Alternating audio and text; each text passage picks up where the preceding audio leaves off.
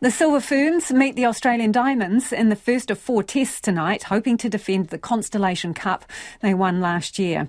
The last time the arch-rivals met was in January, with the Diamonds thrashing New Zealand. They're also the Commonwealth Games gold champions. Sports reporter Bridget Tunnicliffe is heading to the first test in Auckland tonight, and she joins us now. Bridget, so based on recent results, are the Silver Ferns going to struggle? Well, I think there's actually been significant changes in both sides, which actually levels things out a bit. Amelia-Ann Ekenasio is back for the Silver Ferns after having her second child. We really missed her at the Commonwealth Games.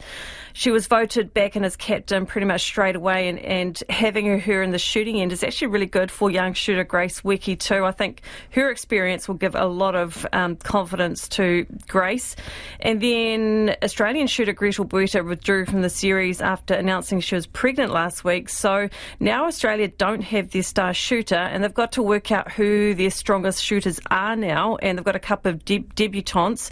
So they will probably experiment with that over the series. So I think we'll see a really competitive series, which will be great after the rather pathetic series against Jamaica recently. But are we lacking a bit of experience against Australia?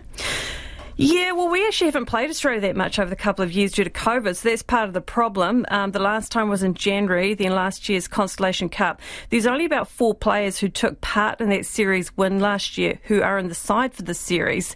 We've got a few players who have had a taste of playing against Australia, but of this current group, only Amelia-Ann Ekenasio and Maya Wilson, about the only Silver Ferns who know what it's like to play back-to-back games against Australia. So, yeah, this series is crucial for our younger players to know what it's like playing against the Diamonds. They're physical, they're relentless, and we might meet them at the World Cup next year.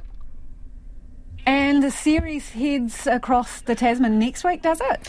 Yeah, so the second test is in Tauranga on Sunday. That's sold out. Then the final 2 tests will be played in Australia. It's actually been 3 years since the Silver Ferns have played on Australian soil due to COVID, etc.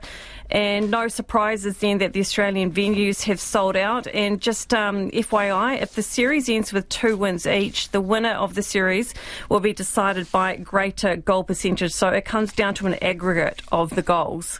Oh, so that could get tricky. Hey, thanks for that, Bridget. That's Bridget Tunnicliffe, our sports reporter there.